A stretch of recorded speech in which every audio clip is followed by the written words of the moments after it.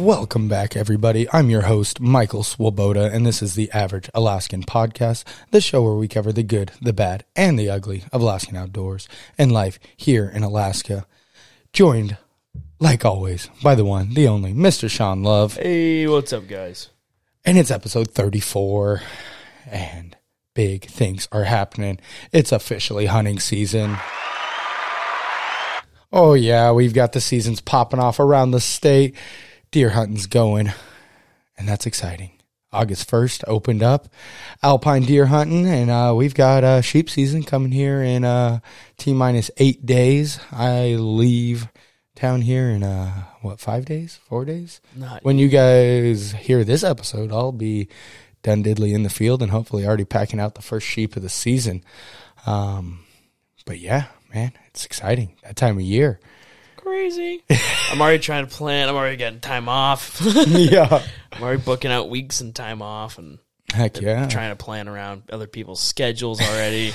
Sam's got plans, and like, well, we gotta change those plans a little bit. And I got, this is moose season. I'm booking out this entire month. Right. No, and when by the time this comes out, I think this will come out right before y'all hop on the plane to head out to Kodiak too. Yeah. Fuck, man. Oof, that'll be fun. Fuck, man. I'm excited. It's getting close. Yeah, I'm pretty excited. Not gonna lie. Heck yeah, y'all gone through your gear yet or what? Oh, it's what I did a lot of doing last night. Yeah. So we've got, check this out. I ordered an adapter, so you can't get the small fuel cans in Kodiak. Yep, the white gas. Yeah, that's like I think they're a quarter pound or whatever ounces cans. But they make an adapter because you can get the green cans and refill the 1 pound green cans with propane cylinders, which they ship on a boat there. And so they have propane stoves there and whatnot. Yeah. They have propane 1 pound cans. So you can carry one of those green 1 pound cans. I have found an adapter that goes from the can to my Pocket Rocket Deluxe. Ooh. Instead of, the normal, I don't know what kind of jack it is, but I was like, that's a lot of fuel. We're going to have days, weeks of boils. You're right. That'll be nice, though, because you can just have one can, basically, because there's going to be, 4 of you guys on that trip? So it's going to be, 5. 5 for sure, maybe 6. Oh, wow. So y'all got a pretty big crew going out there. Yeah, so we're going to probably split in half. And then one of us is going to go down I believe it's the Yak Yak Peninsula. I have to have a map. On what would be the southwest corner? Southwest side. Yep. And then, because we're going to take around, I think it's like a Hatchet Bay or something right there, right at the base of Yak Yak. And then they're going to head northeast from there to go climb up a couple spines. But we're going to head down the peninsula, give it a look, and then come back and hell yeah, put some miles in. Heck yeah. It'll be fun. I'm stoked for you. You got to take tons of pictures because I want to see it in the summer because it's definitely a different landscape in the winter, that's for sure. Yeah, I'm excited. Oh, yeah, it's going to be fucking badass. But it's definitely a different experience because you're flying all your shit out there, but there's a lot of things you can't take. Like, you can't take the butane for your thermocell and things like that, which you just had net anyways. But lots of different things. And then managing to get the antlers and whatnot back. So you have to make, there's no brain in there. You have to tape off all the tines with cardboard, or like they were talking about using the old garden hose and sticking it on the ends. And a really good one, you have to have the spent cartridges, but shotgun shells, because they slide right over the tip, and then you just tape exactly. And then you just tape the shotgun shell on there. That are like pool noodles. You do pool noodles and just stick those on, cut it, stick it on. You can get, out of one noodle, probably 12 tines at least. Perfect. But lots of that, and then because then there's a new rule that you have to have all your meat like vacuum sealed or saran wrapped to get it back. It can't just be in the cooler or anything like that. Because I don't know how you guys did yours. We sealed. Did we have a vacuum seal? No, so what we did is we butchered all of ours. Because since it was the winter, we were able to hang them in the units we were staying at, because we were staying in some of the old military housing there. And in the garages, we just hang them, and then we'd butcher them and put them in gallon Ziploc, like freezer bags, and then just load those up, put those in the cooler, freeze those, put those in the cooler. And then when we got back, we took all of ours to Indian Valley, got it processed. But then the other guys, they went ground all theirs or did all their home processing. So we just flew them back in gallon freezer bags because we didn't want to have to fly a vacuum sealer or anything out there. Yeah. But with the, those nice zipper freezer bags, they stay pretty good, press some of that air out of there. And especially if you plan on getting it processed or processing it yourself as soon as you get back, you're not going to get any freezer burn on it or anything because it's only going to be frozen for a handful of days before heading out. Smart. Because, I think we're gonna process it all out there. For sure, debone and everything. Yeah. All out there and cut it into, manageable pieces. Yeah, we just kept it in all the large muscle groups, That's pretty much what it is. We basically had our shanks, all of our, roasts, cut up our back straps. And I mean, you have your rib meat and stuff, but we'd all, all the stew grind. Exactly, the grind pile, exactly. Yeah. But yeah, all of our roasts and stuff and shanks we just kept in, the muscle groups and threw them in the bag because when you get here, you can, steak your roast if you want or do whatever you want with them. But, just so, rough butcher it. But besides that, I'll be leaving my my 44 and my bear spray at home. Yeah, that's because there ain't any bears. That's the cool thing about ADAC. There's no worry about predators. The biggest predator is an eagle. Yeah, they do make some fucking big eagles out there. I'll tell you. One tried to freaking grab my back pocket while we were out there. Like, you're going with me. Exactly. No kidding. I ain't that big of a person though. He could have took me a little bit. But I'm pretty stoked about that. It's gonna be a good time. Heck yeah. Got any certain gear you're taking that's like special to the trip outside of that propane adapter? I take it you and Sam are going to be splitting a tent. I think y'all are going to take my MSR, right? Yeah, 3-man Mother Hubba. The Mother Hubba. Yeah, I got it for me tonight. Heck yeah. No, that'll be a great shelter for you guys. I love that tent. Yeah, because that's what we ran during bear season and plenty of space. Oh, super light. I mean, I shouldn't say super light, but for being like a roomy 3-man with a double vestibule. Yeah. I think it's just under, I think it's like 4 pounds, 10 ounces or something like that, including steaks and the stuff sack. Yeah. And that's rainfly, interfly, poles. But once you take the poles and the steaks out, you can I've bought some compression sacks the other day. Oh, yeah. And just super tight, super small.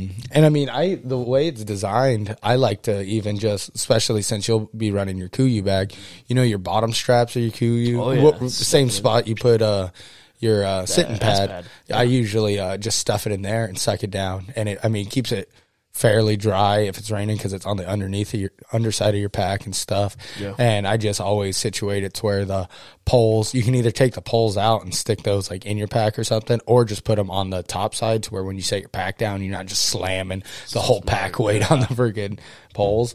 But no, that worked really good. And that's what I did. Ooh. Sorry, motorcycle coming cruising down the road. It was an air raid. Right, exactly. China's coming. Speaking, did you see the tweet that China's official Twitter put out? Started. It's coming, boys. Pelosi goes one time. She chose to try to insider trade with them over there. Right. I don't know. They don't even want her there. Oh God. Yeah, we won't dive into that. We won't open that can of worms right now. Insider trading one time. Yeah, we got hunting season.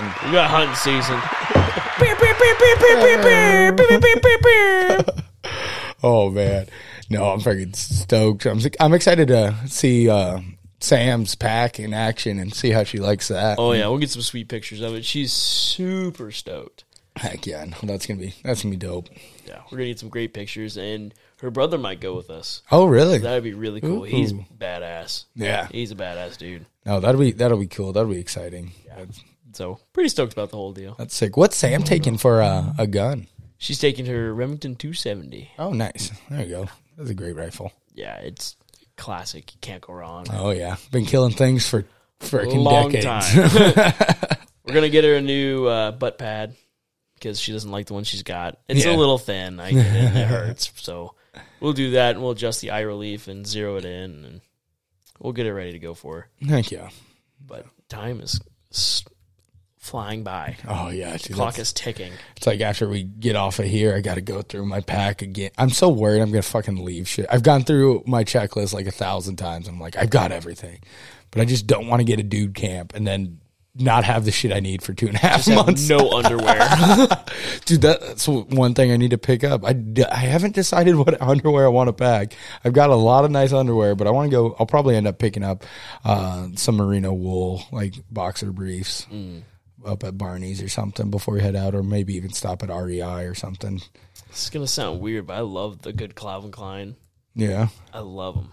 See, I was thinking, because I've got some MeUndies that I absolutely love. I think I'm wearing a pair right now. Yeah, I am. But super cozy.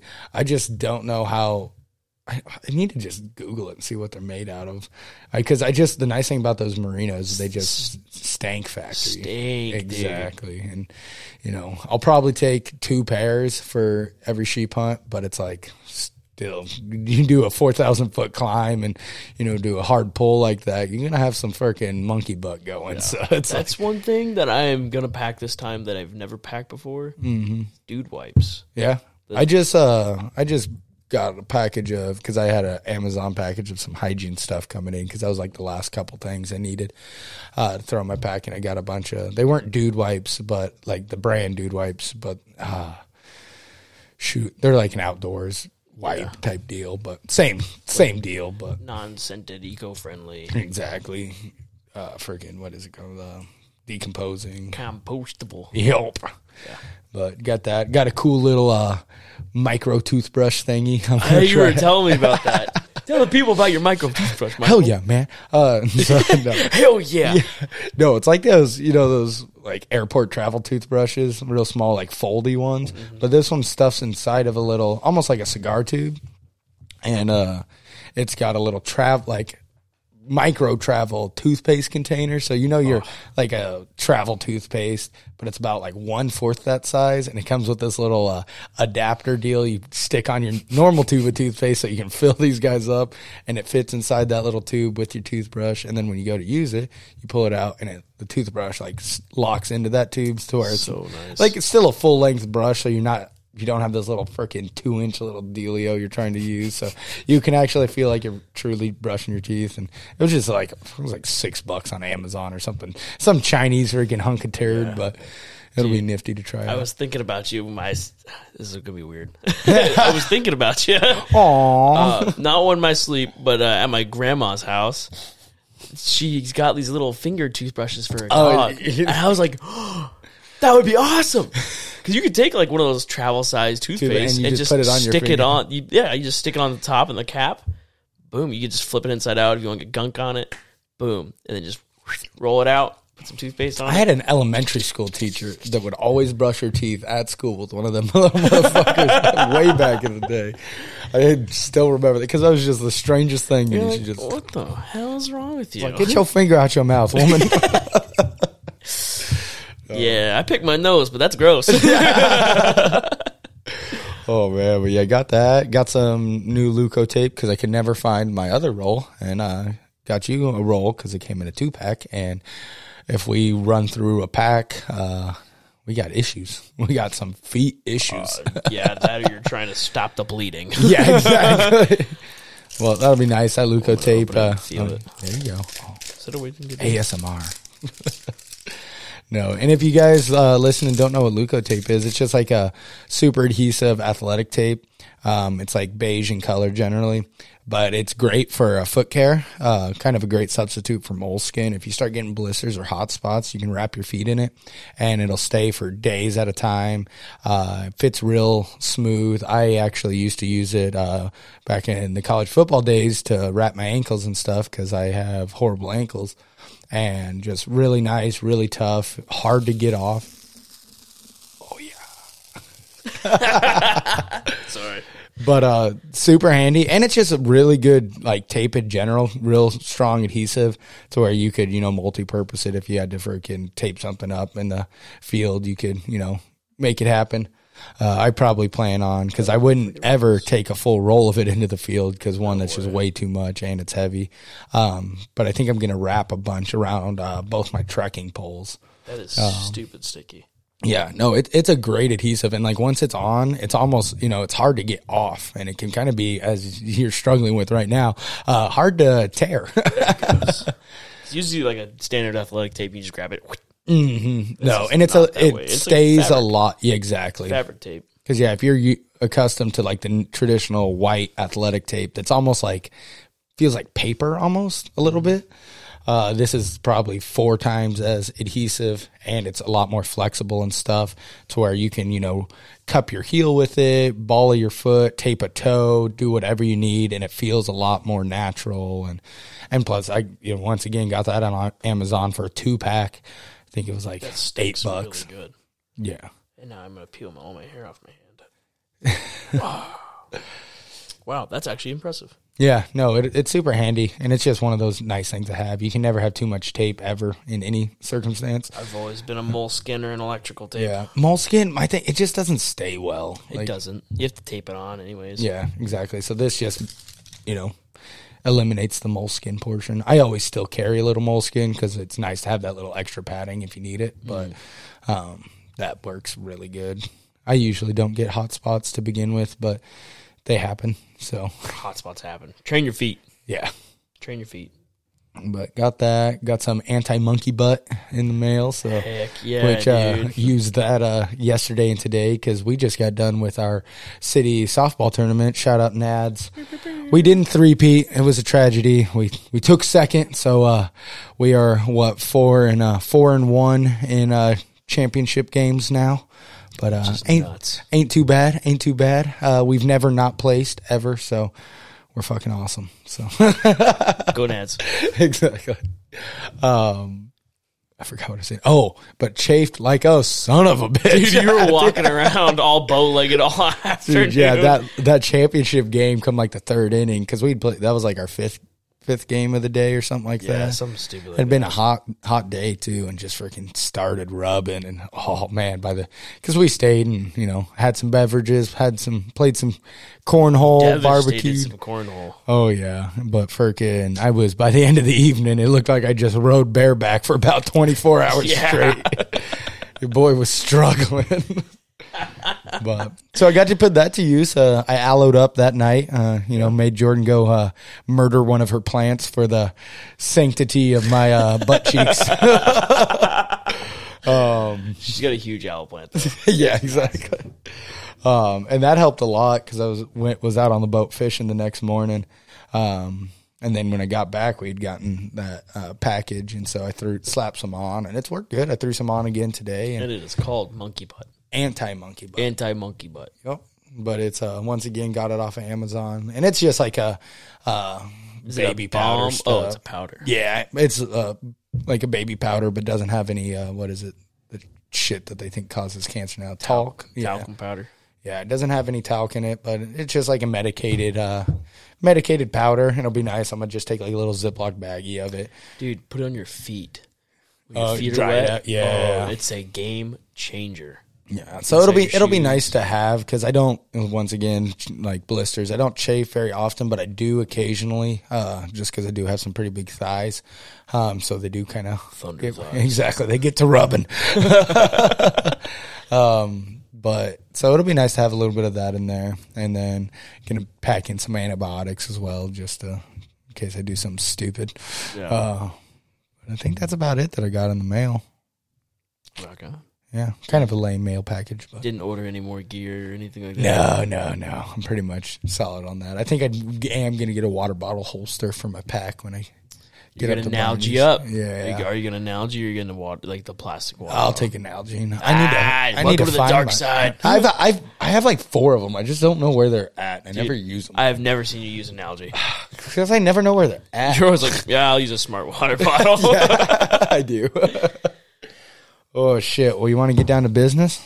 Yeah, let's hop to it, scoot to it, man. Hell yeah. Well, as you guys know, it is now deer season. It'll be about a week into the season when you guys hear this, but no time like the present to get y'all up to date on all of your Sitka blacktail deer hunting information.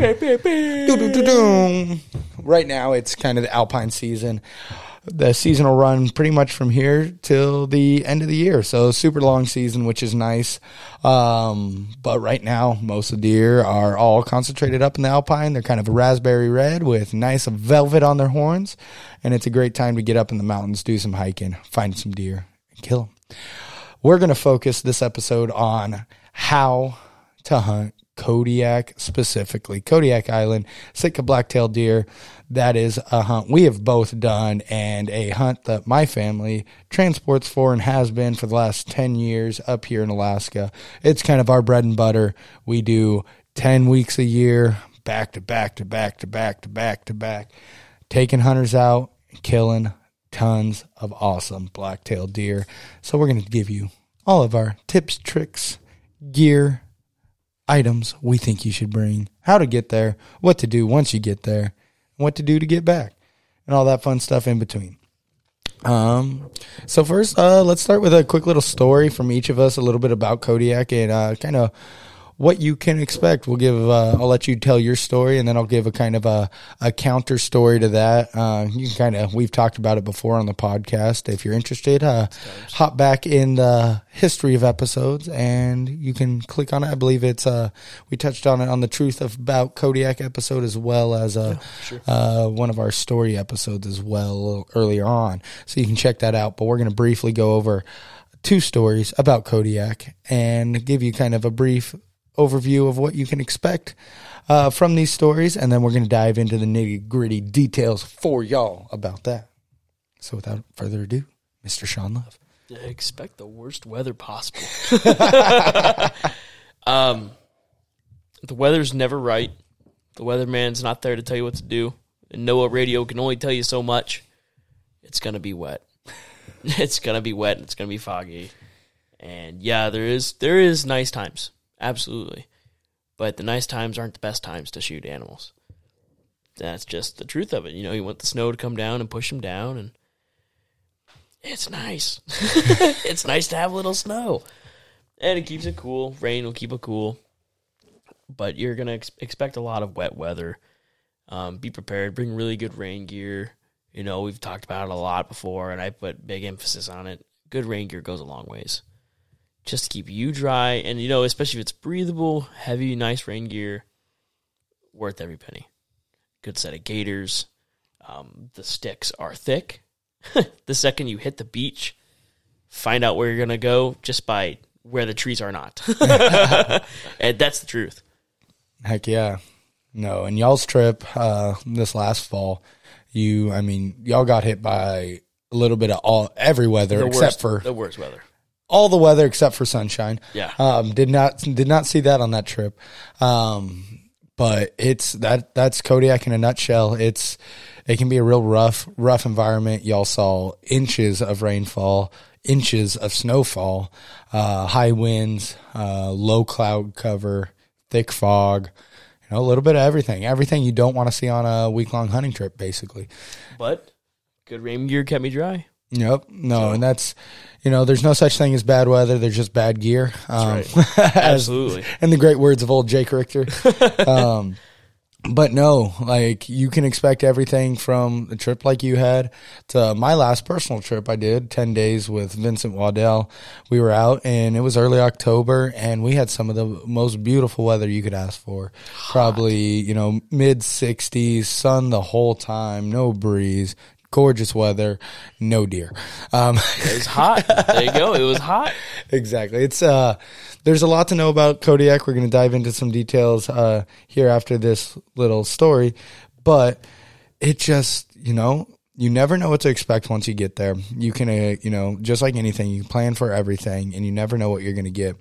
We had absolutely gorgeous weather, and it was kind of a scouting trip to begin with. Our first trip of the season had been canceled, and so I called up my buddy Vince because I knew he wasn't working. He just got done with a commercial fishing season and wanted to see if he wanted to come over. We had a cancellation. We've got an opening, and we're going to go do kind of a scouting trip, go hit a bunch of our drop-off locations, just kind of see, what the deer activity was like, seeing what sign we're seeing. We had a big kill off the winter before. So we just kind of wanted to get, the 411 on what was going on the island. So we headed out and we got to walking. We were out for 9 days, came back on the 10th, and we did just under 80 miles of hiking. It was a great trip, I think we only came back with one deer. We had several shot opportunities, several misses, saw a decent amount of deer, but it was tough hunting. It was early October, which can be very hit and miss. It's very weather dependent that time of year. And if you have nice weather like us, the deer aren't up and moving a ton. It's a tricky kind of in between period. Right now in August, almost all the deer are going to be up in the alpine, up in those high meadows. They're fairly easy to spot. There's still a lot of leaf coverage, but if you can get above tree line to where you're just in the low willows and open grass meadows, they stand out pretty well because they're almost if you guys were here, you'd be able to see this table we're sitting at, but it's almost like the wood grain color of this table. They're like a raspberry, like a rye whiskey color. Yeah, exactly. They're almost like a red bearded color. If you've got a friend, a ginger friend, they're almost the color of like that type of, red. And so they stand out against that green backdrop really well. They're still adding, antler growth on at the time. They're still in their velvet, but they'll be shedding it really quick. But it's a really cool hunt. Warm weather, nice long days. One downside, you got a lot of fucking bugs. You got all the warm bugs. You got the biting flies. You got the freaking no-see-ums. The mosquitoes are still White socks, man. Oh. They get you. The no-see-ums drive me mad. Just because they're so small and you'll feel them on your skin start to bite into you. I'd much rather deal with mosquitoes than all day. No-see-ums. I got to at least slap a mosquito and see it. Yeah. No-see-um, once they get into you, there's no stopping them. Oh, yeah. No, you're done. But, yeah, so you've got that early season, but then that October time period, September, a lot of people generally aren't, blacktail hunting. You still definitely can. The season's still open. It's still a kind of in-between period. Your best bet's still to get up high, get up into the alpine. That's where most of the deer are going to be concentrated. October, but on that September, it's moose season. There's elk hunting going on. There's other stuff going on in September. A little more productive things. Exactly. So most people allocate their time to other hunts, but definitely still a possibility to go out deer hunting up here. But I would focus your efforts if you're planning a trip or just trying to maximize your hunting here locally. I would definitely focus on August or closer to the late October, November timeframe. But once you get into October, like my hunt, you're still generally trying to get up high for them. They're starting to change into their winter coat, so they're more of a hardwood brown color. Brown. Exactly. They get in their double white throat patches, which those still stand out pretty well. But you've got, a dark brown coat. You still have a lot of leaf color or coverage on all the alders. It's tough to hunt down low, so you still need to get up high. They're just harder to pick up out of those willow fields and stuff.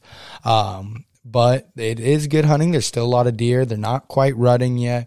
You're still kind of looking for bachelor groups of bucks. But you do get a lot of nice weather that time of year, which isn't always the most productive for hunting, but it's nice just to be out and not be soaking wet. Yeah. But then you move into, because your hunt was like the third week of October. Yeah, it was like the 20th, something like that. So yeah, that's right about, starting that time frame through about from like October 20th to November 20th is usually pretty primo deer hunting. The rut's starting to kick off. You're starting to get colder temps, starting to get some snow cover, starts pushing the deer down low. All the alders start losing their leaves. Hunting gets significantly easier.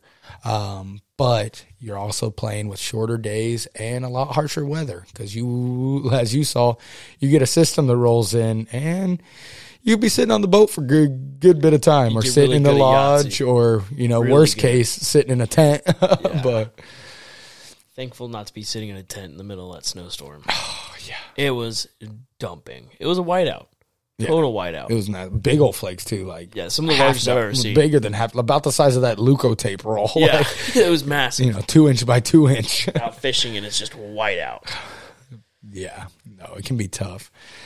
But I want to kind of start from the very beginning of how to kind of plan one of these trips, hit on the logistics of travel, the different ways to travel, different areas you can hunt blacktail, and then kind of just grow from there. Move into the gear, kind of the hunting techniques, and let the people know. So first off, the blacktail deer are found strictly on the archipelagos of Alaska. We do not have any mainland deer in Alaska. So if you're planning a trip, understand that you will be hunting either Southeast Alaska or Kodiak Island. Most of the deer are most of the deer are located down in the Southeast, through Sitka, Juneau, Prince of Wales, that area. A large number of deer, but they're traditionally smaller than the Kodiak deer. They're the same species, but they're just, different environment, different population density, different feed density, different predators. So they fluctuate a little bit, but they're the same species. If you're not familiar with the blacktail species, they're a subspecies of mule deer, similar antler configuration as a mule deer. You get split G2s with what they consider a crab claw up front, which is a G3 that's just kind of angled up forward. Looks like the pinchers of a crab claw. But your G2s run up and then they split off, and then you may or may not have eye guards off your main beams. So very similar to a mule deer, but much smaller in total antler growth. Boone and Crockett minimum, which just means if you shoot this size animal, it'll get you recorded into the Boone and Crockett trophy book, which is a recording of animal statistics for population control, gene control, and just other animal information. But 100 inches, which in comparison to a mule deer, I believe the Boone and Crockett minimum for a mule deer is 180 inches, so almost double. But they are fairly big-bodied deer. Unless you're Sean and shoot tiny ones. No, just kidding. Yeah, you're wrong. No, so your average body weight for like a mature buck, you're looking at 150 to 180 pounds generally. They'll get up to 200 pounds, but most of your deer, and this is for Kodiak for the most part, that's what I'm most familiar to, so I'm going to continue to reference Kodiak mainly. But your Southeast deer are going to be probably on average 20% smaller body weight. But small-ish deer compared to like a large mule deer. But you're looking 150 to 180 pounds on a mature buck. Does significantly smaller. I don't know, same as any other deer species. They're probably a good 30% smaller than the bucks. But yeah, just small antlers. With those deer, trophies just kind of in the eye of the beholder. It's all about the experience. But I always tell our hunters, especially because up here you're allowed for Kodiak up to 3 tags. Even as a non-resident, you can get 3 tags over the counter, which is a really cool opportunity. But I always tell them pretty much if it's a 3x3, if it's got eye guards, a G2 and a main beam, or if it's, got a G2 and a G3, definitely shoot it. That's a good mature buck at that point. If it's got, about the biggest they get, like I said, a score of 100 inches, but what you would consider a 4x4 or a 4x4 with eye guard, so split G2 with a crab claw up front. So if you were counting total points, what would be like a 10-point, whitetail 10-point? That's about as big as they get. They can, get kickers here and there, rare drop tines here and there. But that's about as big as they get. And a big, mature, 5-6-year-old deer is going to be a 4x4 with eye guards. Some of them just don't ever develop eye guards. That's just how it is. But they never really get any bigger than that. They'll get, kickers here and there. But that's about it with the size of them. But to travel to these locations, there's a couple different ways. The Southeast, everything's by sea or plane. There's no road system to get there. Same with Kodiak, because they're all islands. And so it can be a little tricky getting into where you're hunting. Most people opt to fly. Most individuals are flying from out of state to begin with. So it's kind of the same process. Locking gun case, all your gear, which is generally going to be 50 to 60 pounds, plus your guns or bow. And that's, not going to change much. You're usually not in a Super Cub or anything. Alaska Airlines flies into Kodiak. There are smaller beavers and whatnot that fly from Kodiak out to Larsen Bay, out to the south end of the island that you can take smaller charters. Same with the Southeast, but Alaska Airlines flies into, I believe, Sitka and Juneau. I don't know if they fly anywhere else in Southeast.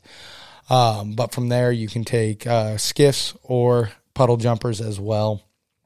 And once you get to your location, Kodiak specifically, if you land in Kodiak, there's road hunting opportunities. There is different seasons for the road system hunt in Kodiak opposed to the non-road system hunt. So make sure to look at your local regs before planning any of that. But if you are off the road system, you're most likely hunting with a lodge like Fox Tail, or using a transporter like Swoboda Charters, Alaska Premier Fishing Adventures, and there's a myriad of other ones, but doing boat-based or fly-out lodge-based. You can also do a drop camp DIY style hunt. Less people opt for these just because generally it's going to come out to about the same price for paying for a charter flight to get dropped off. Plus you have to sleep with the brown bears. And it's not warm. Or dry. It's not warm or dry. So that's a factor. So most people opt to use a transporter when they're hunting Kodiak.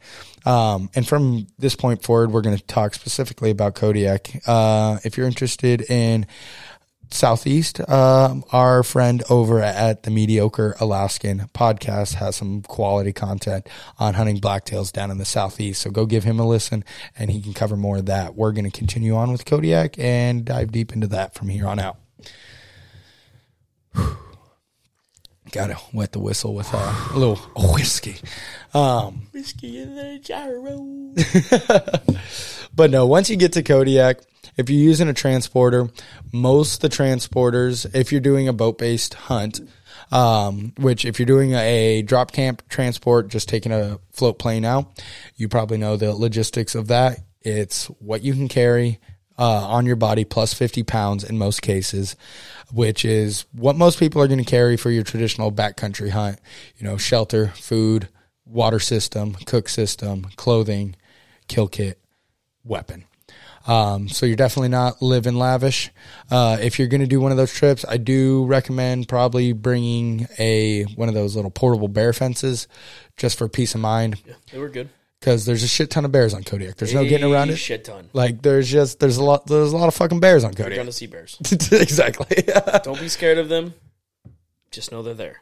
And know there's a lot of them. Be okay with them. And know they're all bigger than you. Yeah. They don't eat people's faces off often. But it does happen. But it does happen. Things happen. People get into car wrecks. Planes crash. You can't live in that fear. No, exactly. But so if you're going to do one of those hunts, definitely recommend taking a little bear fence. Just give you some peace of mind.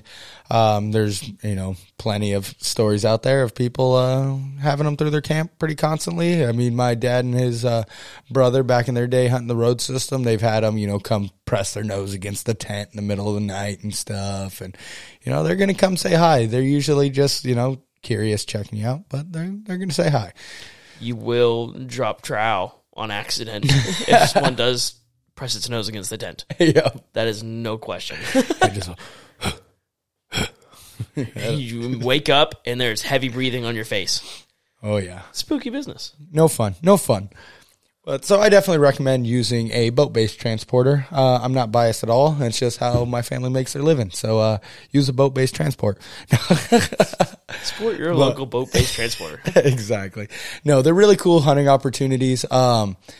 They're pretty luxe for what most hunting adventures are. You're not paying the price of doing a fully guided, outfitted type of hunt, but you're getting most of the accommodations that you would if you did.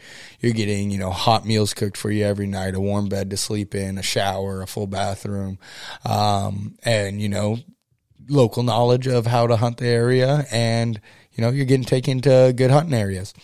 So the logistics of that's pretty much, very similar to like a fly-out trip. You want to keep your stuff minimal. There's no weight restrictions, at least, not with most of the outfits. Some might have it just for trying to keep the clutter down, but you do have to realize, boats aren't unlimited space. You do have to kind of be mindful of that. You don't want to pack your entire closet, but it is nice because you can pack more stuff. You can pack 2 pairs of boots. You can pack, a couple extra layers and stuff. You can rotate stuff more, a whole bundle of socks versus 2 pairs of socks. And you're able to shower. You're able to bring soap and shampoo and get, cleaned up every evening. And so you've got that going for you, as well as, hot food. You're not eating Mountain House. You're not eating freaking granola bars every day. Which, you can attest to that. And old Jimbo cooks it up pretty damn good. I've never gained weight hunting until Jimbo. Exactly. And most outfits are similar with that. They don't all have professional chefs like us. SwimboatCharters.com. Gotta give old Jimbo the respect he deserves. Jimbo's badass. I'll say that. I never went hungry, not even once. I was more full than anything. Sam sent back a lot of hefty plates back to the kitchen. She could not handle the portion quantity. Sizes. That's the benefits of having a big cook. He knows how to eat good, and he throws down. No, but so you got all that taken care of for you, and you're doing essentially day hunts. You have the option to spike out, but most outfitter or transports want you back on board, or I shouldn't say want you back on board.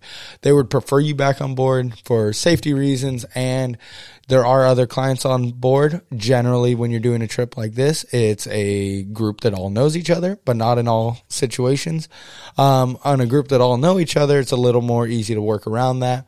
But if you have other hunters that aren't in your hunting party, you do have to do a little planning to, make sure everybody's on the same page, everybody's cool with the area you're hunting, all of that. So you have to be mindful of that. So most transporters don't want you staying out for extended periods of time, but a lot of them don't have an issue with it if you do want to. But once you go experience Kodiak for a while, it is pretty nice to kick up your feet in a nice living room and eat a hot meal, take a shit in a toilet and shower up and sleep in a bed opposed to the ground. So that usually all the camping gear stays aboard. Yeah. Most of those outfits, like ourselves, have freezers on board, vacuum sealers, to where you can take care of all your meat once you have meat. Be mindful, though, all transports in Alaska are unable to help process any big game meat. That is strictly left to the guides and outfitters. Transports can merely transport you to and from the field and help accommodate in that. So understand that. Don't go into the hunt expecting to shoot 3 deer and then pawn that off on your transport, because even though they would most likely have no issue doing that for you, it is 100% illegal, and they will lose their licenses and their livelihood for doing so. So please, stay away from trying to pressure them into that, because that's just a bad spot to be in. Most of them are really kind guys, and they're trying to do the best for you, so just don't put them in that spot. But most of them take care of you with helping provide the equipment to take care of all that, get it all froze up and ready to get shipped back. Because at the end of your trip, you got to deal with the meat, because there is want and waste laws up here in Alaska, and you can't just fucking leave it. No. And you don't want to leave it, because that shit's delicious. Some of the best meat you'll ever eat, wild game wise, 100%. Yeah, because we cooked up some backstrap on y'all's trip, right? Some fresh stuff. It's good. Yeah. But most of the time you're throwing it in a 50-pound wetlock box and taking it as air cargo, which, or just an extra bag, which is super convenient. It's cheap, way cheaper than, shipping it. That's for sure. They want like $250 a freaking pound shipping it, when you can just pay Alaska Airlines $50 for an extra bag. Is a check bag. Yeah, exactly. And we check coolers all the time. That's how we got ours home. Yeah, and that's a nice thing, because up here in Alaska, they're accustomed to it. They're used to it. Yep. We just tape the cooler shut, and it's a massive cooler. It's almost the size of a deep freeze. Yeah. It was a huge cooler. We fit caribou in it already, exactly. So. No, and we'll touch on that now, because you guys did not fly. Y'all took a different method. Touch on that. we went from Homer to Kodiak, which you can drive from Anchorage to Homer, and it's a beautiful drive. It's 4 hours, which is not a short drive by any means, not for a lot of people. Is for Alaskans. 4 hours is no big deal, but it is a beautiful drive, especially during that time of year when you do have a little bit of snow on things, and it's not super duper snowy, but there is snow. Normally there is snow in October, around Halloween time. We do get a good little bit of snow. And it's pretty easy going drive as long as you're not going too fast and being reckless. Drive down to Homer, book your ticket for the ferry, aboard the ferry, and on your way to Kodiak. I believe it's a 12-hour venture. We got on in the afternoon in Homer, ate dinner, got our staterooms. We got a bunk bed, slept in one bunk because it was very wavy that night. We got in some nice weather, but we did not get any delays, which was really nice. You can load a vehicle on there if you have a rental vehicle or something like that. You can load your rental vehicle. We took a cooler with a dolly. Just put it on the car deck. We just ratchet strapped a cooler to the dolly, put it on the car deck, and we're like, yep, this is our vehicle. Checked it in like it was a vehicle. And then went to our stateroom, went to bed, woke up a couple times doing some tossing and turning and the waves during the middle of the night. But we got there around the same time the next day. So, which is really nice. The Alaska Marine Highway is a ferry system that runs all throughout the state, but runs from Homer to Kodiak, and it's a great option, especially if you're in state. Airfare can be expensive at times, and the ferry, what was it a head? Probably like $100, if that. I think that was with a stateroom and everything. Yeah, because usually I want to say they're like $80, and then the stateroom's fairly cheap, and you don't even have to get a stateroom if you don't want to. I never do when I go, just because back in high school, we used to take it for sports trips. And you just find a corner on the boat, throw your hat over your eyes and, a sleeping bag and just sleep on the floor. They don't really cause a snafu about that or nothing because, it's a 400-foot boat. And there's generally maybe 80 people on it at a time. And most of the other people are hunters. Yeah. Which is crazy.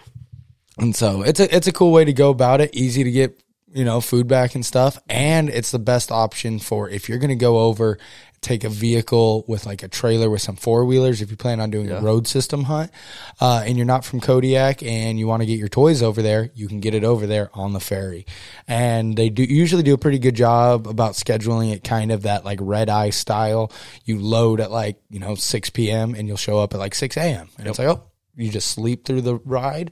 And then you wake up, and, they've got a mess hall there on the boat, so you can get, lunch, dinner. Breakfast that day. And it's pretty freaking cheap, too. It's way cheaper than any diner I've ever been to in Alaska. Exactly. It's, no 5-star food, but it's not bad. It's not slop. And we paid like $8 for hash and eggs and toast and coffee, and you could not get that anywhere else. Exactly. So it's a cool little system. It's paid by your tax dollars up here in Alaska. So, take advantage of it. It's a pretty cool, slick little system. It's awesome. And that's they run, Alaska Marine Highway all through the southeast.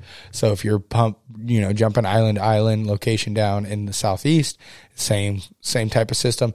Their ferries, to my understanding, I know the Tustamina run to some of the locations, but I know in Prince William Sound they have some smaller ferries that you cannot take vehicles on, but can shuttle individuals, which are still large catamaran style vessels, 100-foot long or so, but they just don't have a car deck.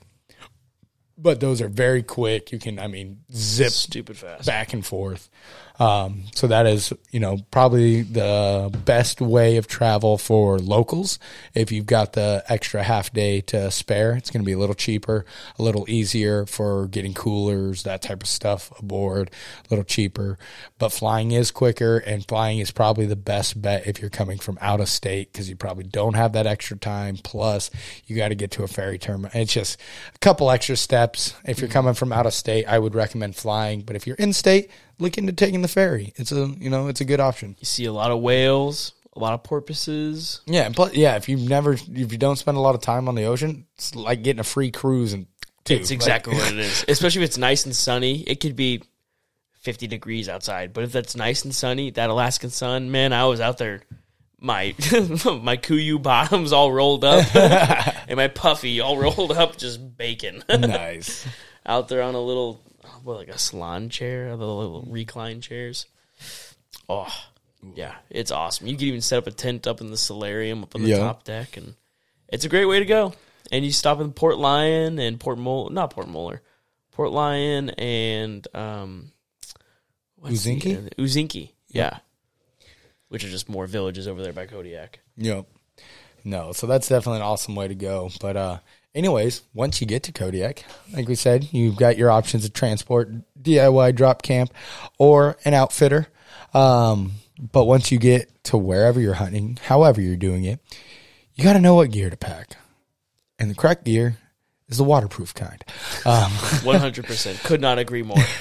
No, so most of the time, clothing-wise, you're going to pack just like any other deer hunt, no matter where you're from, basically. It's a, October, November hunt, so you're looking at, full-size pants, full-length, wool bottom, base layer, or synthetic base layer.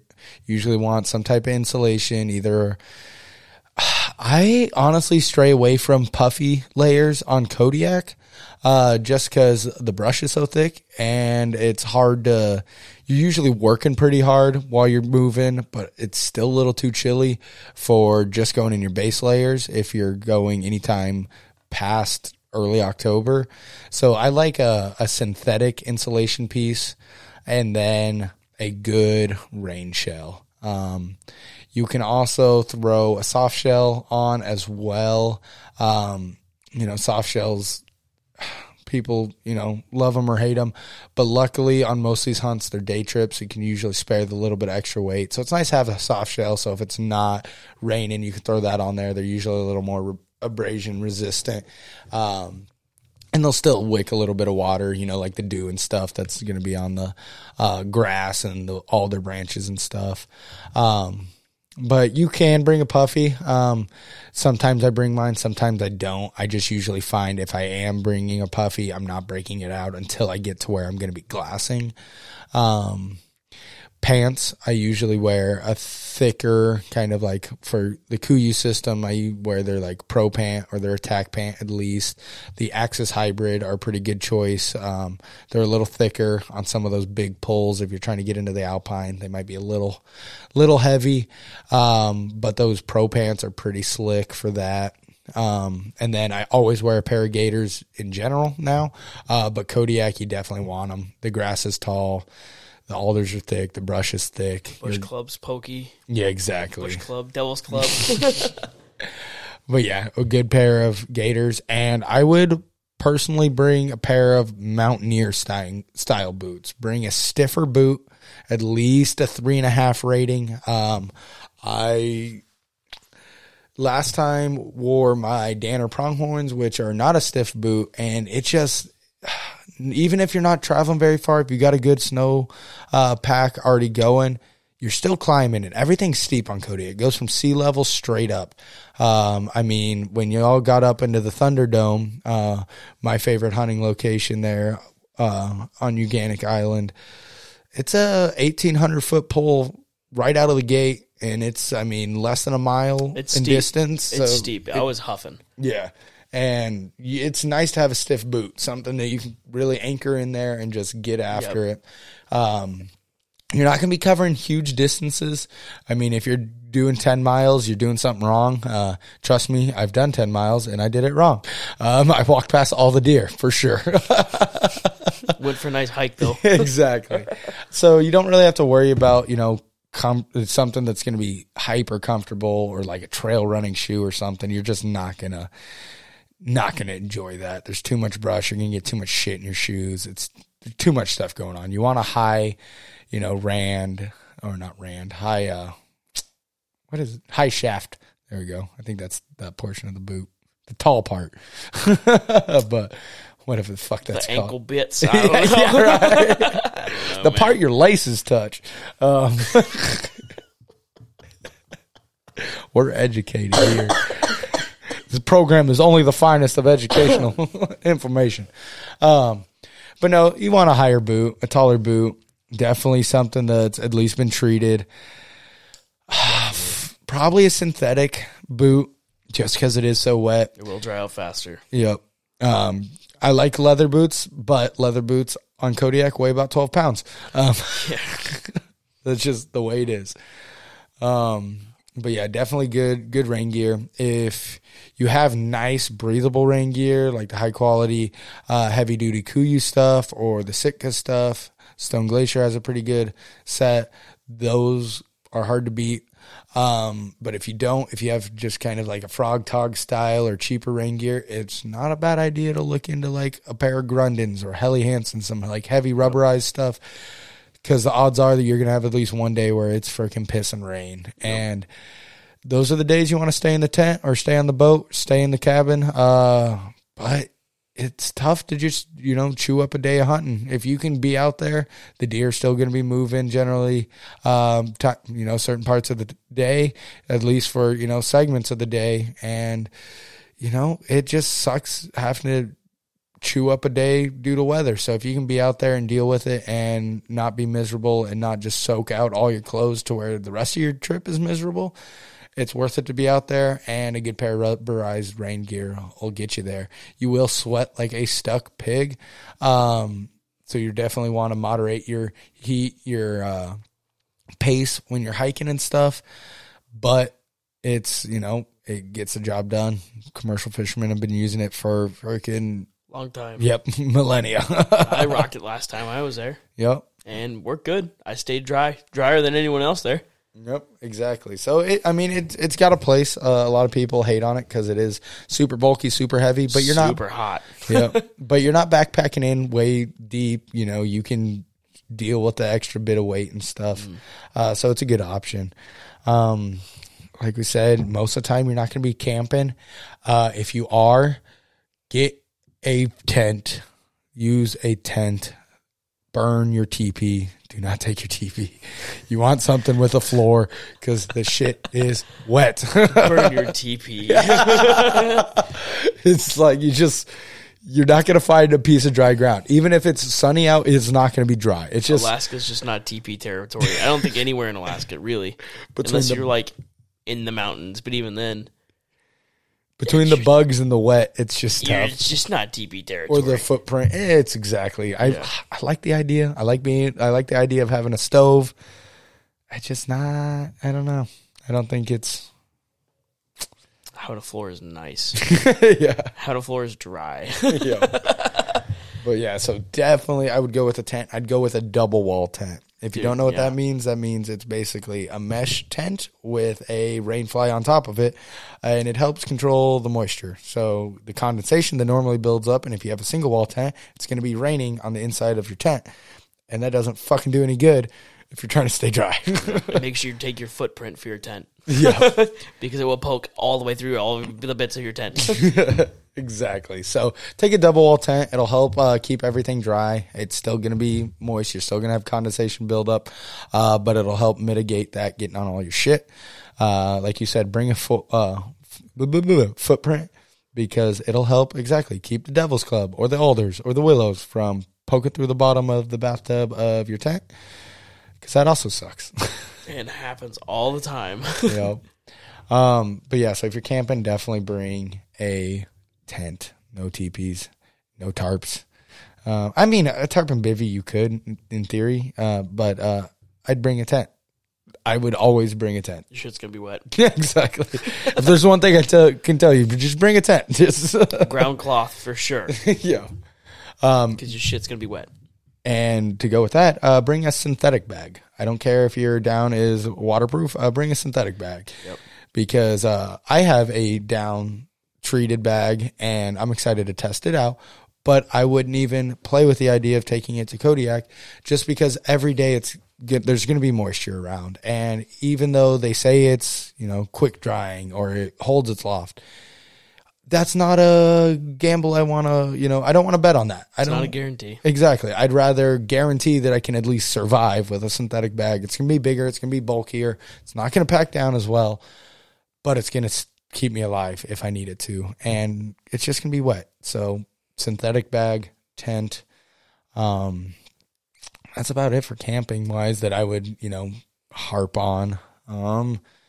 make sure you bring a flamethrower. I don't know.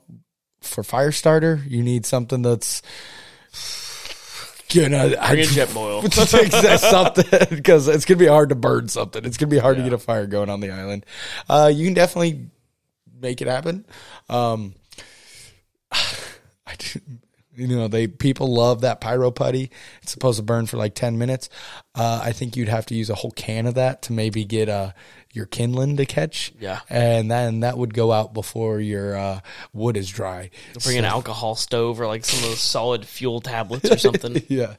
So I don't even know how you would begin with that, to be honest. I usually don't even mess with it. I know it can be done. Some of our hunters have done it.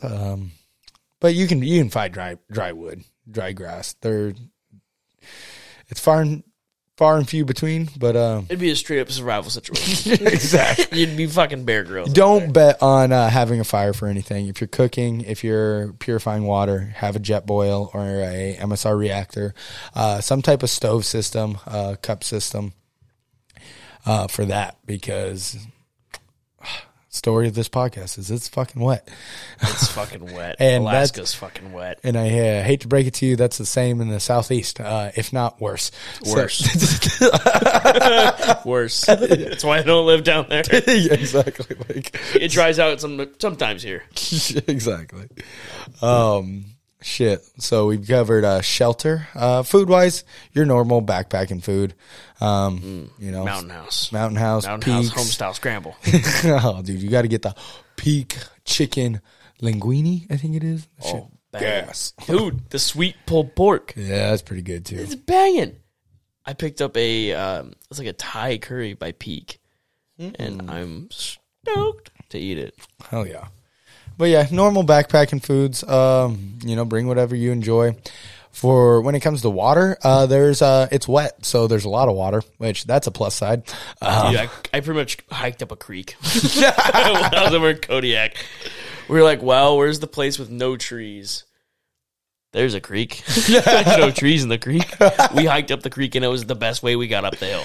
I'm going to be entirely honest. Till it got really deep up on top, we stepped off, and it was awesome. So it's real easy to filter water. I use a gravity bag and fill it up. You can fill those up real easy with any type of trickle.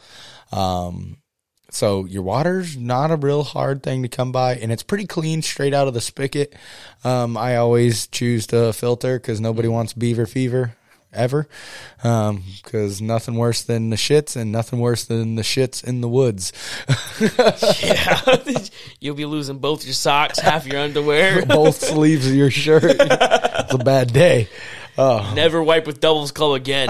Yeah, right. Was that poison oak? Fuck. Just stinging nettle. Could you imagine? The sting to the gooch would be unreal. Monkey butt don't fix that. But yeah, so water is not really any big deal. So no, not an issue. I mean, gear wise, you're pretty much bringing what you need for any other backpack hunting trip, any hunting trip in general. Maybe lean towards synthetics over wool and down, just because it dries quicker. Maybe bring honestly, a second pair of insoles, boot insoles, because if your boots get drenched, you can switch those out, and it'll help a little bit. Boots, yeah, especially if you're going on a transport. I always recommend that. Most transports all have boot dryers on board, but boot dryers can't dry out a full leather grain boot overnight, so it's nice to take a different pair, let those sit for 2 days, and rotate boots. Same maybe with your outer jacket or something, have something, hang it up, let it dry, run a different one, swap it out. For packing out, a guy can carry a full deer himself I won't say easily, because Kodiak is a very thick place to hunt. Thick, nasty. But it's completely doable. I usually recommend halving it with a hunting buddy just because it makes the pack out super simple. But you can definitely do it with one guy. On the topic of it being nasty, though, the way you want to try and hunt Kodiak, it's all time of the year specific, like most species. Early season to mid-season, you're getting up high. You're doing those 1,500-foot, 2,000-foot pulls, getting up into the alpine, hunting all day, coming down. Later in the season, the deer are going to slowly move down towards the beach. But regardless, you're going to have to cover some country. And the name of the game for Kodiak is avoiding the alders, because there's going to be a fucking lot of them. And the way you tell if it's an alder or not is you look at the mountain and go, oh, the brown, stay away from the brown. Go to the yellow. Yellow is grass. Yellow is good. Exactly. Brown is bad because the brown is dumb thick. You can't see through it. You don't know where you're going. It hurts when it hits you in the face. And the bears live in there. Yes, the bears do live in there. We were hiking through a patch of grass that was taller than us. I mean, you couldn't see over it. Not even kinda. And there was this tiny little tunnel all the way through it. Looked like it was a deer trail. And it opened up to this big, wider trail that was coming out of the alders. And we're like, this isn't deer. This is a huge trail. Mountain of bear shit right next to it. We're like, well, we're not going in the alders. Let's continue on down the tiny trail. No, exactly. And it's, I mean, honestly, though, that's one of the best ways to travel in Kodiak is hop on a bear trail and follow a bear trail just because it looks like a Volkswagen Beetle drove through that sumbitch. Yeah, the Corps of Engineers came through and made a new trail right behind this bear. Yep. No, so it's a good way to travel, but fuck, I forgot what I was saying. Oh, yeah. So you just got to try and stay out of the alders. It's never going to be the straightest route, but it's always going to be your quickest route because when you're fighting through the alders, it's tough. It's frustrating. More than anything, you're trying to stay mentally in that fight on Kodiak because you're not covering a lot of country. It's fairly steep, but it's nothing crazy. And there's a lot of deer, so you should be able to be successful. But the biggest thing that's going to get in your way is wanting to shoot yourself before you get to your hunting spot because you're fighting the alders. Crawling underneath them, having your gun hang up. Crawling over them, having your gun hang up. Getting slapped in the face while crawling over some shit. Falling down face first into the mud. It kind of sucks. It kind of sucks. Exactly. Which, on the bright side, the alders are usually only about 800 feet in elevation and down. So you just got to fucking enjoy the suck. Longest 800 feet of your life when it comes to hiking there. Oh, yeah. But once you get above it, it opens up pretty good. Oh, yeah. And I recommend to all hunters, early season, get up high, be able to glass. You're going to find your thickest concentrations of deer up in the alpine bowls. They've got good shelter up there. That's where their food sources are. And they've got they're most protected there. They can get up there in a big steep bowl where they can only, predators can come from one angle and they can see for forever up there. Can make stalking the deer a little difficult, but it's definitely not impossible. There's tons of microtopography. If you play the wind, play the topography, and just, work that, you're in good shape. These deer get very little pressure. There are a lot of transports that hunt, all of Kodiak Island. But even then, I mean, a lot of these deer have never seen humans before. The does are very famous for, they'll catch your wind or see you. Excuse me. And a lot of times they'll come check you out. They'll come to you. They're just extremely curious animals, and it makes, gives you a little bit of a buffer zone for making stalks and stuff. That being said, they're not just going to fucking sit there all day long. A old wise deer is still an old wise deer. It's gonna you'll see that white tail pop up and he'll be gone. That happened many times. Exactly. So it's no gimme by any means, but you do get a lot more leeway than say an old sage mule deer that's been pushed around for 6 years and sees 1,000 people in a season. We had a tiny Bambi come within feet of us. I was like, Or how do you make that doe call? It's like, give me your best doe call. Like the distress doe call. It's easier with a squeaker, but hey, that's a pretty good one. Now I don't even want to try. Yours was actually pretty good. But... Oh, fuck. Hold on. Let me wet the whistle a little more whiskey. That's good. Most people use like a rubber band, or like a reed, like a piece of grass. Reed. There's a guy up in the valley that makes custom ones. I had one of my hunters gave me one, but I think one of the other hunters, because they all had one, and I just had mine sitting up on the coffee table. I think he thought it was his and walked out. Yeah, I was like, damn. Which it was free, so it was all good. But yeah, just a good little. Oh, I'm trying to squeak between my fingers. It's not going to work. I'm not good at that. Don't judge me. Sean's is decent, so listen to him. I'm retarded.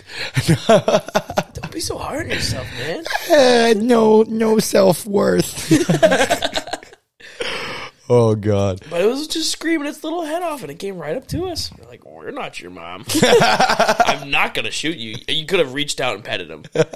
I'm like, well, we're not going to shoot you. I'm sorry. Please leave us alone. You're going to call a bear to us. Like, where's your dad? No, but yeah, so it's a cool opportunity because you do get a lot of leeway with them. You can fuck up stocks and, get either another stock, or sometimes even though you fuck it up, the deer doesn't think you fucked it up. Just open mouth look at you. Yeah, that was like the first stock I ever made on a blacktail was ridiculous. It was about 400 yards away, and at the time I was not comfortable shooting that distance with my 7-pound trigger on my 338 Win Mag off of a unsupported rest. So I was like, we're gonna reasonable. Exactly. I thought so. So I'm going to close the ground. And he's, looking at me, and they're just sitting there frozen for like 20 minutes. I was like, I bet I can move in on this deer. He's not acting on edge or anything. He can tell we're up here, but he doesn't. I was like, he has no clue what we are. So I'm trying to like work my way down this face. Ends up being way steeper than it is. And I'm kind of like, army crawling down. And then all of a sudden I kind of like start to slide a little bit. I do like a full 360, like just kind of slowly like control falling down the mountain. I was like, well, if he's going to spook, he's going to spook. I might as well fucking try this. This is where I die. So I'm kind of like, stomach on the ground, but basically cartwheeling, just sliding down the mountain like a little slow motion little ninja star down the mountain.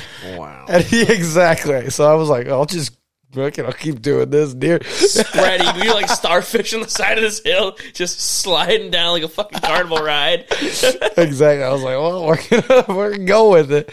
Do that for about 25 yards and, refine the deer. They're just still hanging out. Then I've raged them. I was like, man, if you do that with any other animal, they are 4 counties away. Like, not a fucking chance. But ended up getting blown out by a different deer that was closer that I didn't see. But but regardless, they give you a lot of chances. But getting up tall, getting up high, and then once that snowpack comes down, don't be afraid to still hunt or track these deer. There's a thick density of them. And a lot of people get in the mistake of they want to go 5 miles back. They want to cover ground. They want to get deep. And you'll walk by tons of animals. You won't even realize it. And my biggest kind of trick and tip I give all of our hunters that come on the boat is I compare it to upland hunting. Like if you've ever hunted pheasants or quail, you're pushing a field and then stop every like 40, 50 yards and just hold still and kind of listen and just look behind you slowly, look around you. And like birds, they'll kind of get uneasy or they'll hear the, whatever noise it is stop and they get comfortable and they'll start moving. And a lot of times you'll catch deer cutting your track behind you. You'll walk up a game trail or whatever. You'll stop and turn around, and then you'll catch a deer kind of pop out and try and, cut your track and cut that trail you were just on and stuff. And a lot of our hunters will take deer from, just kind of, it's not even traditional still hunting. It's not like, just slowly working through old growth and stopping every 10 steps and glassing. You're just kind of like slowly working your way to whatever bench you want to glass from or whatever meadow you want to overlook, but stopping, periodically and just sitting for a couple minutes, and then, glass around you, see whatever you can see, but look behind you, watch the trail, watch the motion.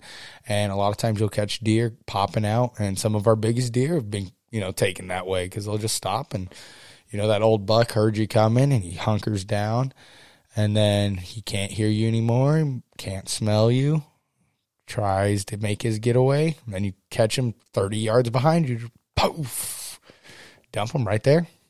Nice easy stock. You can find old growth to walk around and kind of, still hunt. There's great opportunity in it, especially later in the year when the snow's pushed them down in there, and that's their best cover. Our best trip from 2 years ago, we had a group from Maine that were used to hunting the forests of Maine for moose and tracking moose, and we got a fresh layer of snow, and they were out there like bloodhounds, nose to the ground, following tracks, and they killed 2 Boone and Crockett bucks and a couple other studs, and they tracked every single one of those deer. And, because they don't cover a ton of ground. They'll cover some distance in a day, but nothing that you can't cover. Mm-hmm. And if you find a big old track, it's like, let me just follow this around, see where it goes, and just kind of still hunt that track. And sure shit, they freaking put that to work. That's amazing. Yeah. So there's 1,000 ways to skin a cat, and, it goes for that in Kodiak. But personally, I like to, I'm dumb. I like to work too hard. I like to get too high, travel too far. But I like to get high and glass. Plus, you see a lot of bears that way. I like seeing bears. They're cool. I see a shit ton of bears. How many did y'all see on y'all's trip? I don't remember. Just on the one day that we got up to the Thunderdome, we saw four bears. Yeah, they were not small. The one down by the beach was not a small bear. Yeah. We were like, holy shit, we got to walk by that thing. It started walking to our right-hand side, and we're like, all right, this is our time. Break left. We finally made it down, but yeah, we saw 4 really good-sized bears, and that's not including any of the ones we saw on the beach and things like that. No. But, no, so, ask around, do some research. Whenever you're planning your trip, figure out what time of the year you're going to be there, because that's going to dictate a lot of how you're going to hunt. The earlier in the season, the higher you're going to go. The later in the season, the more you're going to want to sit and call. These deer are very receptive to calling. You can rattle antlers a bit, but what's most efficient is that fawn in distress call, because the does come and check it out, and when those bucks are rutting, they are on the tail of these does. They are running them around, and it's an extremely effective tactic to just sit in a little opening and call and call and call. That's later in the season, and just like anything, there's pros and cons to all of them. Early season, long days, a lot of hiking. Later in the season, shitty weather, short days, you got the rut. Later in the season, I think the deer are a lot prettier. Some people really like that raspberry colored hide. I think it looks a little mangy, personally. Like, it's not like they're like spotty. That's not a thick winter coat they're putting on. Exactly. And they just I don't know, goofy. And most animals, I think, in the velvet are gorgeous. These deer, I don't know. I'm just biased. We hunt them in the fall. Biased as hell. Yeah, exactly. I'm super biased on this. I think they're kind of fucking ugly in August. Oh. Damn. But super pretty in the fall. And man, it's hard to beat that meat. But just figure out what time you want to do it. If I was picking a hunt, I'm doing the last week of October, first week in November. That's when I'm planning a hunt. Or I'm doing it right now. I'm doing it early August, getting high up in the Alpine. Gotta be willing to work though. Yep. And but that's the way I do it. Gun wise, you can pack just about anything you want. They're not a heavy bodied animal.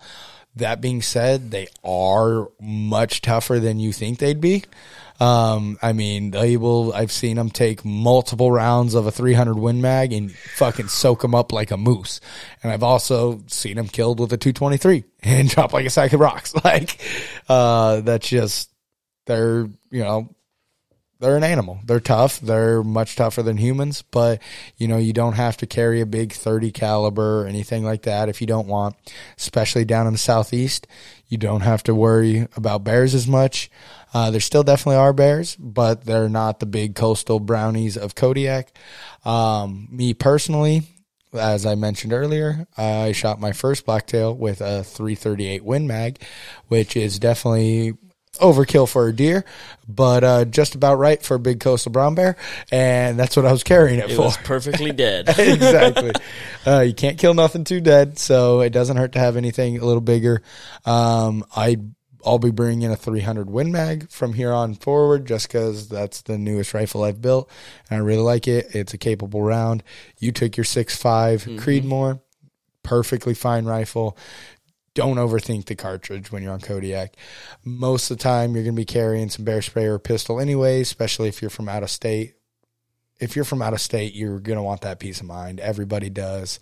Yeah. That's just, those bears, they don't really care about you. They've got other food sources, but they are around. You do have to respect them. I'm a big fan of, I'm going to shoot it with whatever's in my hand. I don't want to grab something else. And that's why I carry a large 30 caliber, but you don't.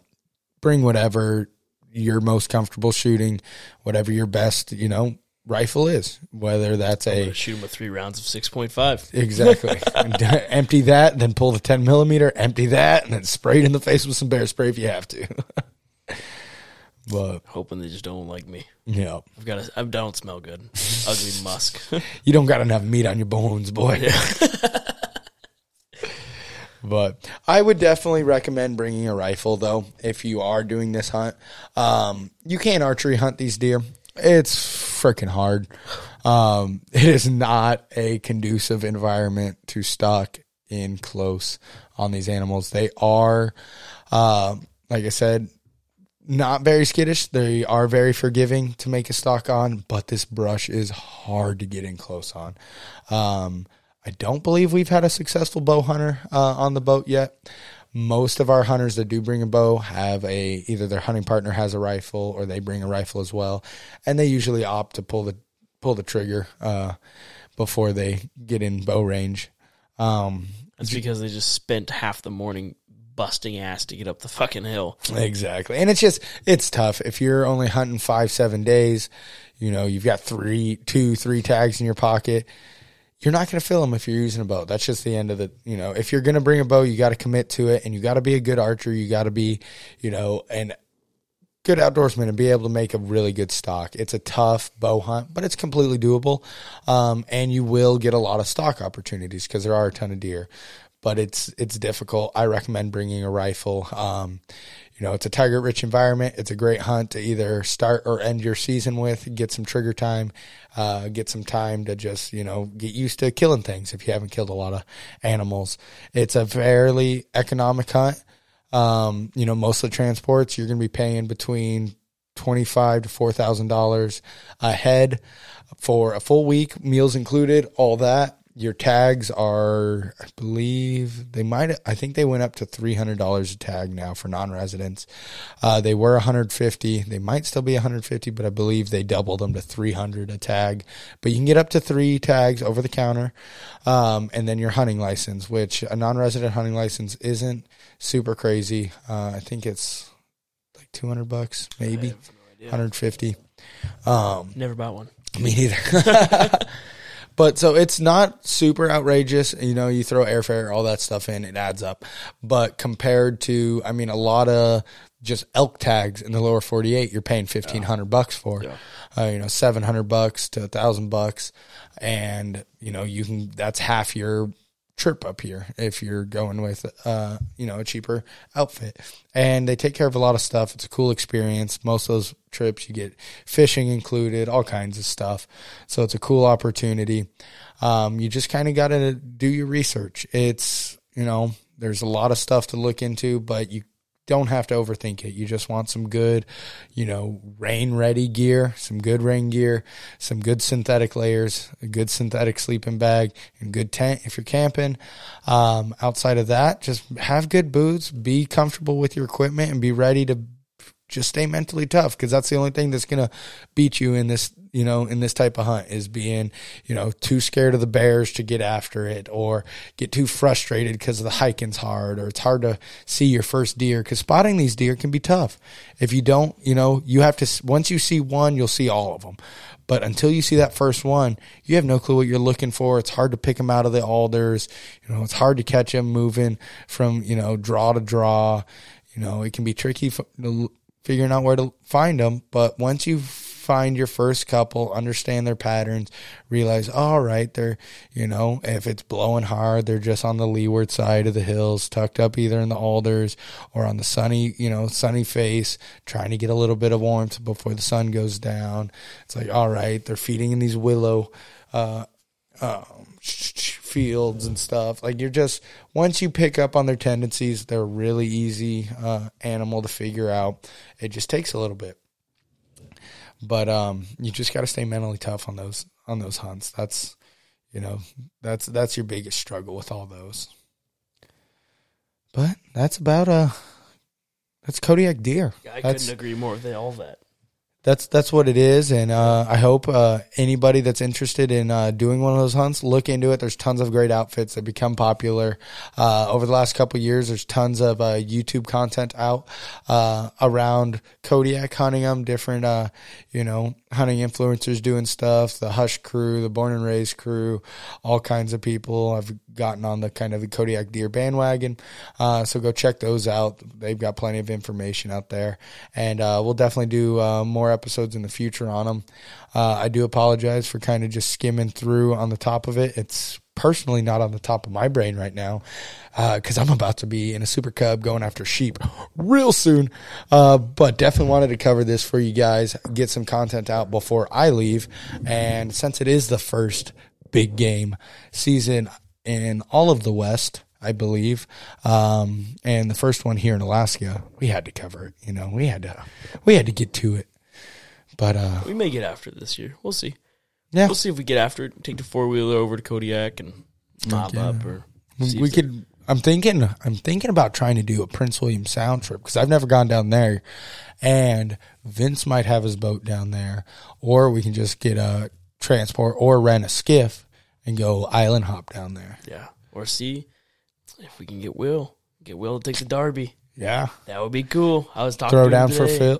throw down for fuel and freaking get after it. Because come October, what is it? October? Oh, I don't know the date. I think it's like October 15th or 13th. It is no longer just bucks only. It is opens up to buck and doe. 5 of them. Yep, just go fill the freezer. Yep, go whack a bunch of them. That's what it's all about. No, that'd be a good time, especially if we could get Sam's moose early, because that hunt starts like the 20th. If we could get that done before October's over, go early November, before the weather gets real shitty, before the days get real short, and just go whack a bunch of deer. Mm-hmm. That'd be a good time. That's a party, man. No. It's a processing party. Yeah, it is. And we're going to have our hands full if we've got freaking 15 deer and a fucking moose to yeah. We're going to have caribou coming back. Hopefully we'll each get at least one caribou, bring it back, then her moose. If we don't hunt, I want to hunt bull moose season still, because I like hunting. Oh, yeah, and you better. You've got time, man. Yeah. You better. I'm not going to be here. You got to hunt it for me. Yeah, brother. It's going to be a solo hunt unless I find somebody else to go with. Right. What do you mean? You got Jordan. She's super helpful. I'll take Jordan. I'll take Sam. But someone who's willing to take the same week off work that I am. Right. Yeah, we'll just go. You have to put the bug in Vince's ear. He'll go with you. Yeah. He'll get after it. We'll just slow roll it, man. Hunt some moose. I'm all about it. Like, yeah. He could have the moose. Yeah. I just like hunting. I'll go hunt with him. Yeah, right. Oh, no. We got a big, busy fall. I'm fucking so stoked, dude. Yeah, there's lots of opportunity out there. Just got to be willing to go get it. Oh, yeah. That's what it's all about. Put it in the forefront of your mind. Put it in the forefront of your schedule and fucking get after it, because that's all you can do.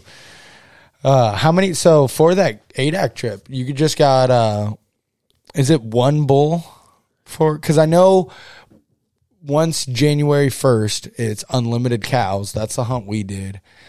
Is it one or two bulls for the fall hunt? I only plan on shooting one. Yeah. Because it won't be cheap to get back. Yeah. Because I think, I want to say it's two bulls, but it might only be one. I'm not sure. But regardless, y'all be in a good spot, especially if you got 6 people going out there. If y'all can tag 6 bulls, you're going to have. Yeah, I was planning on shooting just one. Yeah. Just for opportunity for everyone else. Mm-hmm. Now, the real question, are you just going to freaking whack and stack the first thing you got an opportunity to, or are you going to kind of play it by ear, see what, because I know last year on Sam's hunt, it was, they struggled it was skinny. locating the animals. The herds weren't on that side of the island for a while. But, I mean, if they're over there, there's a good chance you've got, you could be picky. Are you just looking for like a representative animal, or are you just going to try and freaking whack the first thing that gets in front of the crosshairs? Well, there's going to be probably a small herd, and I'm going to pick the biggest of the small herd. Hey, that's fair. And that one. So, I never pass something you wouldn't shoot on your last day. That's fair. And that'll be your first caribou hunt. That'd be your first caribou bull. So, no, I think that's a good mentality. Just go out there, take the experience for what it is, take whatever comes your way, and especially if y'all got a bunch of tags. I mean, it never hurts to freaking just get some meat, get some camp meat going. I love hiking and hunting. Yep. That's what I'm going out there to do. I ain't going out there to shoot the biggest animal. I ain't going out there to shoot antlers. I'm going out there to shoot it, eat it, and keep on hiking and having fun. Hell yeah. That's what it's all about, man. Dude, that's going to be sick. So let's see. So you've got caribou. So let's see. The best case, I'm going to go out and jinx everything right now. Best case scenario. Yep, this is it. Exactly. This is where my hunting season just goes to shit. So you and Sam could both whack a caribou.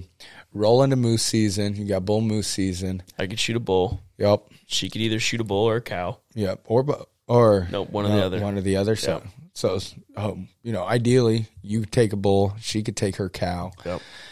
And then roll that into deer season, whack a deer or two. That's a lot of meat. And then if we did winter caribou, we could do winter caribou up on the Stees. Mm-hmm. Hell yeah. The old Stees Highway. Hell yeah. Yeah, so there's a lot of opportunity out there. You just have to be willing to go out there and go get it. Yep. No. So you have to be willing to make it happen. You can get on the ferry, go to Kodiak, get up in the hills, and cost you nothing but gas money and a ferry ticket. Yep. No, if you're local, especially if you've just moved up here, it's so intimidating. If you don't know how to do it, whatnot, I get it. Moose hunting is intimidating. All of it. I mean, because it's big country up here. There's no freaking, you can't go out to the back 40 and hang a tree stand and a corn feeder and whack a whitetail. Those days are come and gone for us. So you have to get out and get after it. And if you are somebody that's up here, you're new to Alaska, and you got questions, like a lot of our listeners, write in. We appreciate it. We're still, going through our own journey of learning everything and going through it. We're no experts by any means, but this is what we live for. We live for the outdoors. We live to hunt and fish, and we'll do whatever we can to help anybody else with that. And so don't be afraid to ask questions, because we will cover it. We will, do our best to either point you in the right direction of someone who can answer that for you, or we'll give you our honest opinions, do our own research on it, and answer everything we can, because it is intimidating. I mean, moved up here, we've been transporting hunters for 10 years, and it's still something that's like, shit, it's just, it's, no matter how much knowledge you have, it's still a freaking task every time you go out. And, learning how to be a successful moose hunter is difficult. There's a lot of nuance to it. I'm about to take a freaking crash course on sheep hunting here in 5 days. Like, the only way you can learn is by getting out there and fucking doing it. That's the hardest part, having the confidence to go fuck something up. Yeah, exactly. And be ready to fail, because you're going to fail 9 times out of 10, but finding that, the enjoyment out of failing and figuring out how to fail well, that's all you can ask Working for. to fail. Exactly. But once it clicks, once you figure it out, once you get that first successful hunt or harvest, man, there ain't no better feeling.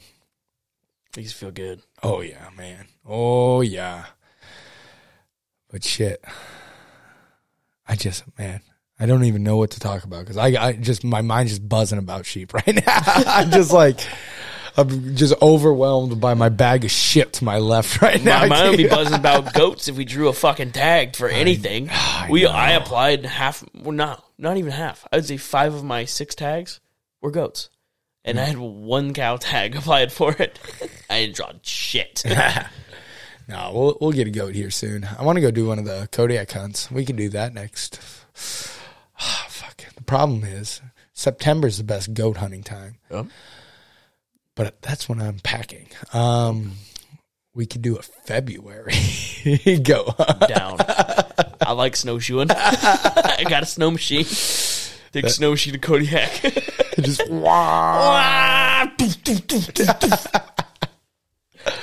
February goat hunt would be pretty badass.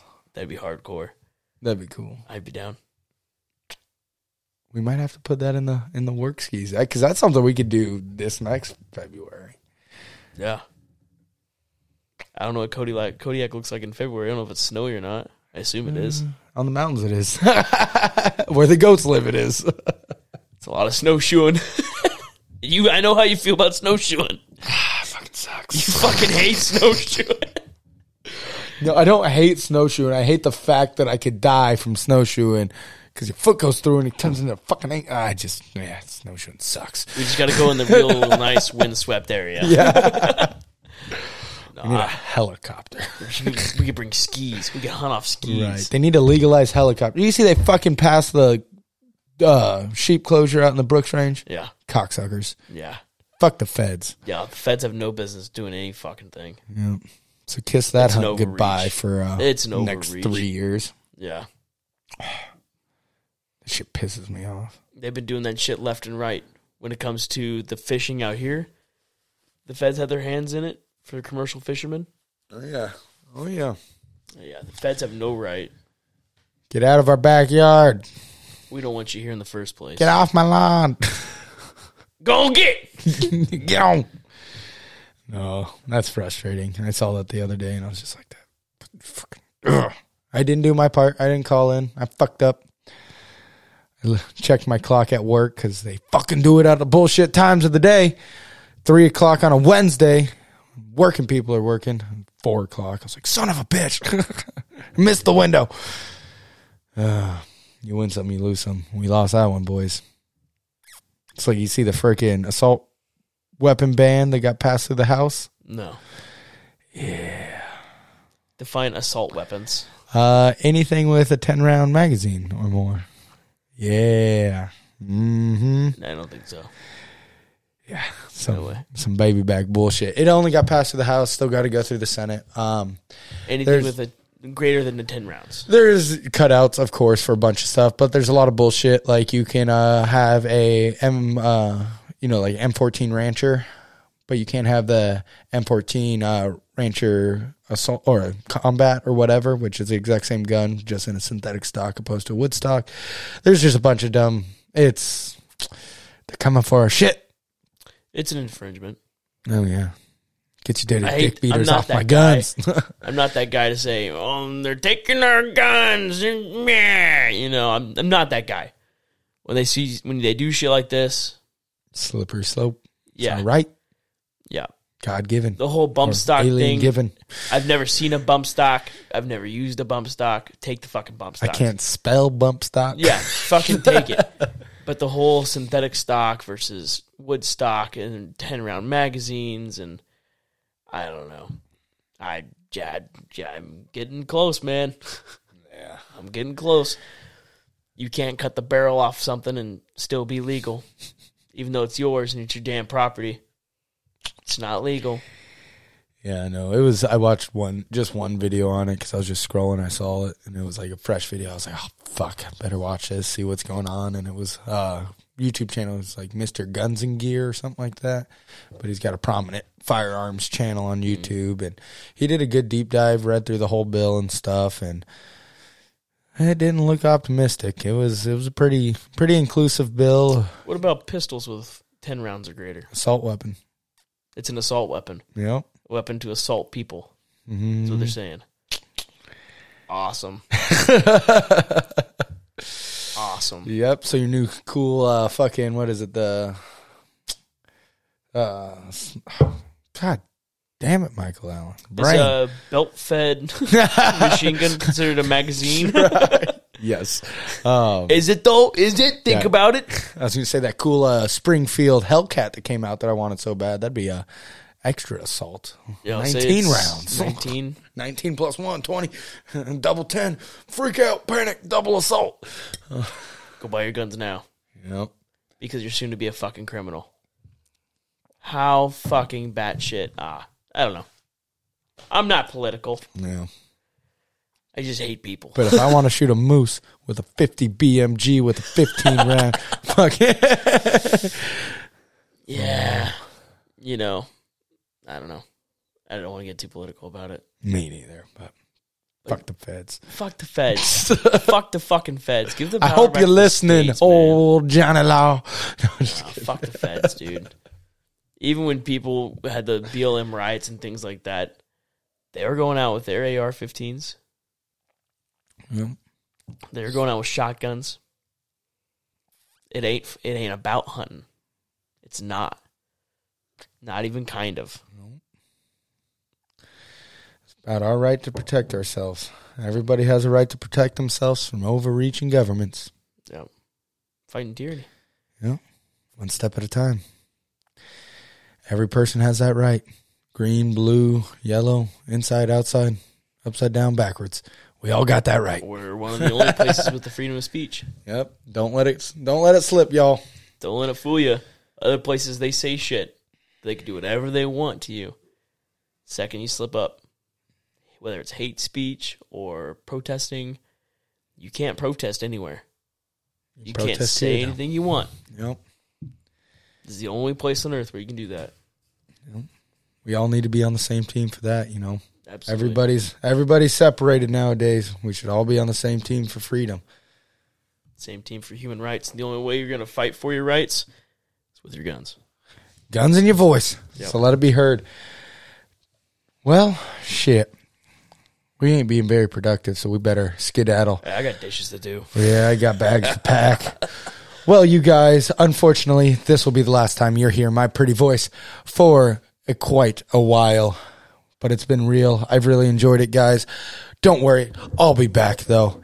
And Mr. Sean and Mrs. Sam are going to keep y'all updated on all the cool, exciting things of Alaska and all that jazz. They're going to give you all their fun hunting trip information and all that. So they're going to have some awesome content coming up for you guys.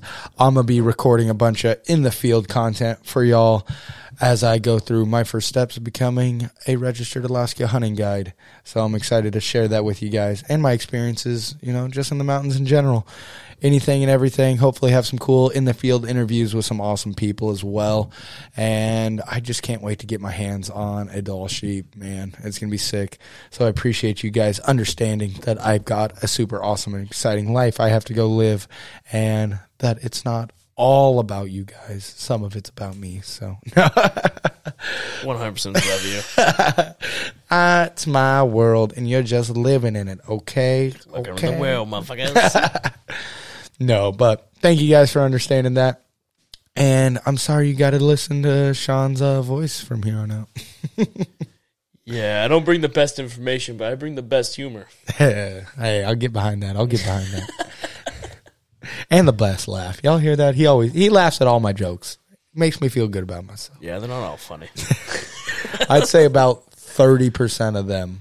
Give yourself some more credit. 32%. 31 and a half. No. But no, I will be heading out. By the time y'all are hearing this, I'll be in the field. I will hopefully be giving Sean some in-reach updates on our hunts and stuff, just so he can give y'all a little information. Make y'all feel involved with my life still, because I want to be in y'all's life. Y'all are devoted listeners. Y'all tune in. Y'all sacrifice your time. So the least I can do is sacrifice my time. So I will do that for y'all, because I love y'all. I care about y'all. Y'all are my family. Thanks, friends. Friends. Oh, goodness. Alrighty. Other than that, any house cleaning shit? I can't think of.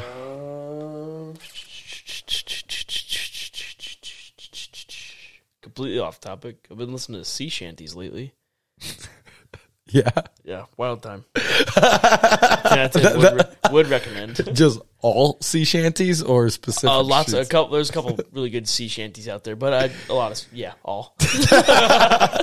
Thank you for that tidbit to just fucking. If anybody's interested, shout them out. Yeah, sea shanties.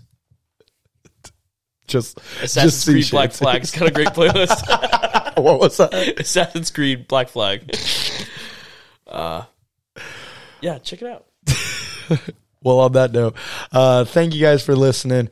Like always, we really appreciate it if you leave us a review, leave us a rating on whatever you're listening on, Apple Podcasts, Spotify, all that. You know, you can find us on all of those things, but give us a review, give us a like, reach out on the social medias over there on Instagram or InstaTalk or whatever the fuck that shitty update was. But give us a message over there at average_Alaskan_podcast or Michael_Svoboda or Sean_Love LUV. We'll answer all your questions, get back to it. Preferably send those to Sean or the podcast because I won't answer mine for a couple months.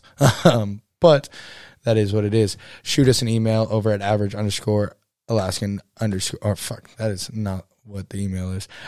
AverageAlaskanPodcast@yahoo.com. That's the email. Shoot an email over there. We'll try and get back to that as quick and prompt as possible. There might be some delays on that because I will not be able to check it, and that is routed through my personal email.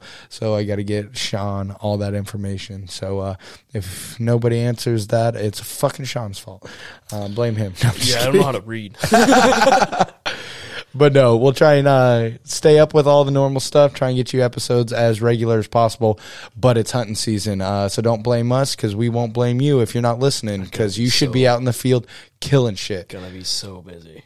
So just roll with us with that, but once hunting season's over or starts to slow down and once I'm back, we will have all kinds of content coming your way. So, it might be a little bit of a lull, but all of a sudden it'll be a big old flood. Everything ebbs and flows, baby, just like the tides here.